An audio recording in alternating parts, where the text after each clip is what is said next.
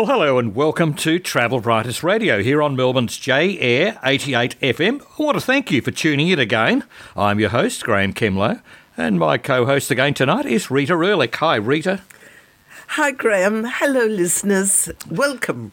Well, great to have you there, Rita, and I've had a couple of weeks away, which was great. I will say, on my own behalf, deserved. But it was indeed. Anyway, that was a fairly emphatic statement last weekend with 100,000 plus football supporters at the MCG, showing that Melbourne's major events mojo is back.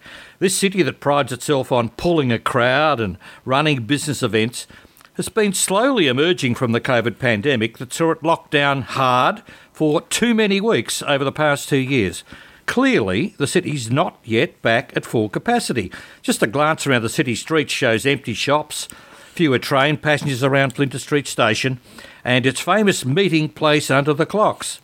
And it may be that the work from home movement means that we will never see city office buildings return to previous capacities. But the sellout crowd at the first AFL Grand Final to be held at the traditional home for 3 years, with millions watching on TV sets around the world, was a great showcase for Melbourne and suggests it's well on the road to recovery.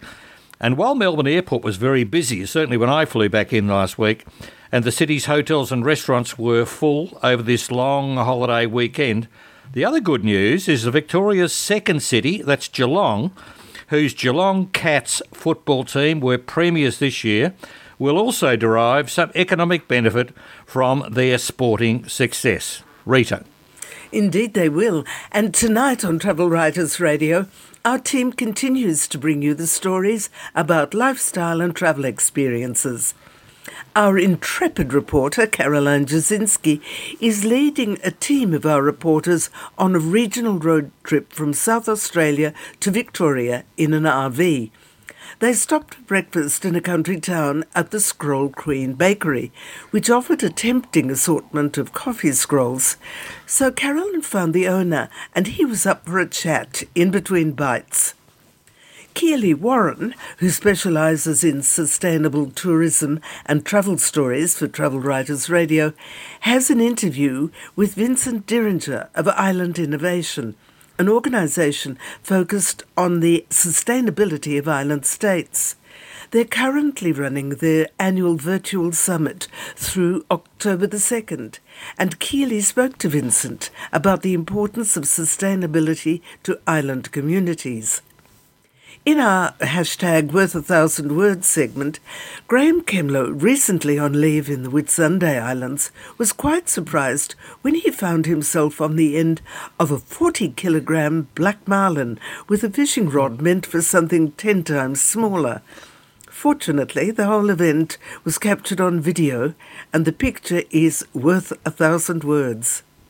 That was one that got away. Yes, it was.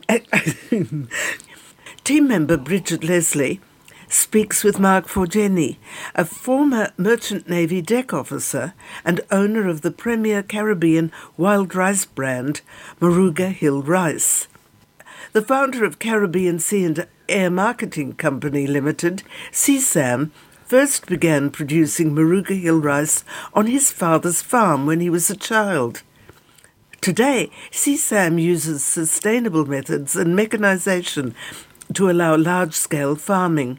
So this delicious rice can now be shared with the world. That Bridget Leslie, she certainly gets some interesting and unusual stories, doesn't she? She does indeed. She does. Now, Rita Ehrlich, that's you. You attended an event in Melbourne a couple of weeks ago at which a group of Italian cheesemakers were promoting their provolone as the authentic version, and they were backed in their claim by the European Union. Rita spoke to Giuseppe Sartori from Verona. And in our long-form interview after 6 o'clock this week, we speak with talented Melbourne author and actor Jane Tuttle about her just-published second book of a trilogy about her life and near-death experiences in Paris.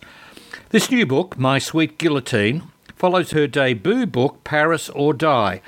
And Jane flies out to Paris this week to launch both titles, since COVID lockdown thwarted her launch plans in Britain and France 2 years ago. That's what's coming up now on Travel Writers Radio here on J Air 88 FM in Melbourne.